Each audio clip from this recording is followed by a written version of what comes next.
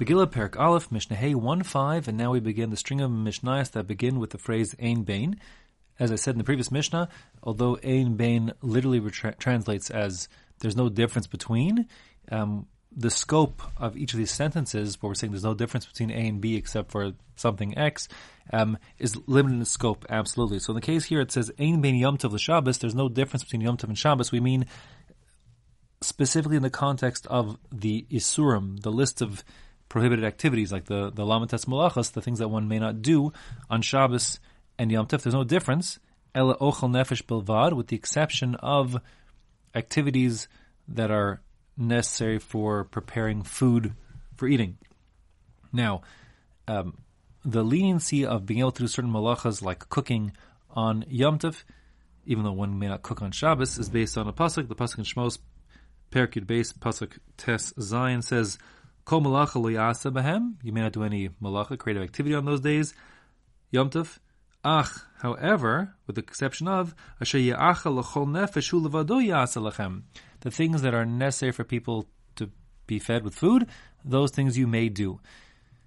So that includes the activities like I said, cooking and so on, that are for preparing food. Now, there actually are a number of malachas which are permitted to do, and there are also a number of malachas which, even though they are for food preparation, are forbidden on Yom Tov, according to everybody. So, for example, tzeda, trapping an animal in order to eat it, is forbidden on Yom Tov, and similarly things like meraked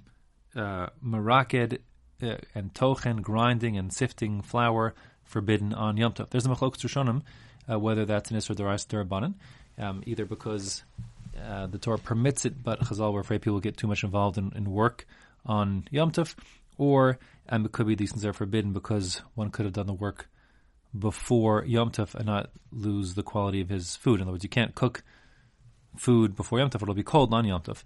But you certainly could trap the animal before Yom Tov and then have it on Yom Tov to shecht, etc. So, whatever the case is, our Mishnah here is saying that ochel nefesh, things for food preparation, are permitted on Yom Tov. At least some of them are, and that is the exclusion of Shabbos, where it's always forbidden.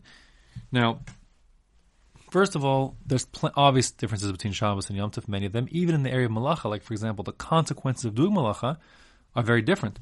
When it comes to Shabbos, if one does malacha, so if he does it b'shogeg, meaning he didn't realize it was forbidden, but he did it intentionally, so he'll have to bring a korban chatas. That's not true by Yom Tov. Similarly, if he does it on purpose, so then the consequences on Shabbos already are misa, there's a death penalty, whereas when it comes to Yom Tov, it would be just malchus, lashes. And if a person did it intentionally without witnesses, so when it comes to Shabbos, there's the penalty of kares, divine excision, whatever that means exactly. More on that in the next Mishnah, and even in this Mishnah later on. But when it comes to Yom Tov, that's not the case. So there are lots of differences. Moreover, this Mishnah is only going according to Beis Shammai, who holds indeed that the malachas that are permitted on Yom Tov are exclusively those for food preparation. However, the halacha l'maisa, as you learned back in Maseches Beitza, is like Beis Hillel, and Beis Hillel actually has a more expansive understanding of what's permitted on Yom Tov. He understands that once things are permitted for the sake of food preparation, so they also are included for other mitzvah or quasi-mitzvah activities. Like, so for example, carrying, hotzah, transferring would be permitted on Yom Tov for the sake of like bringing food, let's say. And Beis Hillel would say not only is it permitted for food, but even for non-food, but mitzvah or quasi-mitzvah activities. Like, for example, carrying your lulav on Yom Tov is permitted, carrying your child would be permitted, carrying a Sefer Torah and the Shus Rabbah would be permitted, and so on. And similarly, things like heating water is permitted for the sake of consumption, says Beis Shammai. But Beis Hillel says also, metoch, since it was permitted for food, also it's also permitted for, say, heating up water for washing your hands, feet, and face, etc. So there are definitely other differences, and even according to La Halacha, it's more than our Mishnah lets on. The Mishnah continues and has a new case, Ein bein Shabbos l'Yom Kippurim. There's no difference between Shabbos and Yom Kippur. Again, there's a long slew of differences between Shabbos and Yom Kippur. They're not the same thing at all. Yom Kippur involves fasting and having the Chamesh Inuyim, all five of those prohibitions for self-affliction and so on. Of course, none of that applies on Shabbos. To the contrary, one's disallowed from fasting, etc. But in the context of malacha, the consequences of doing forbidden activity, there is no difference, meaning that I should have said, when it comes to malacha, there is no difference. The things that are prohibited on Shabbos are equally prohibited on Yom Kippur. It's the same list, unlike Yom Tov, because there's no leniency of food preparation on Yom Kippur. There's no eating food on Yom Kippur. However, the difference there is the consequences of doing the malacha.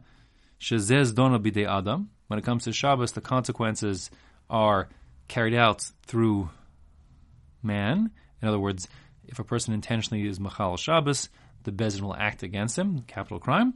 Whereas v'zez dona b'kares, when it comes to willful violation of Yom Kippur, the penalty is through the hands of heaven, not through the Beis Din here.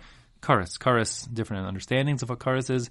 Either it means premature death, or one's children not living, or one not having an afterlife. Whatever the case is, it's meted out by heaven and not by man, and that's the difference. That is a difference, and the difference that the Mishnah is focusing on between Shabbos and Yom Kippur.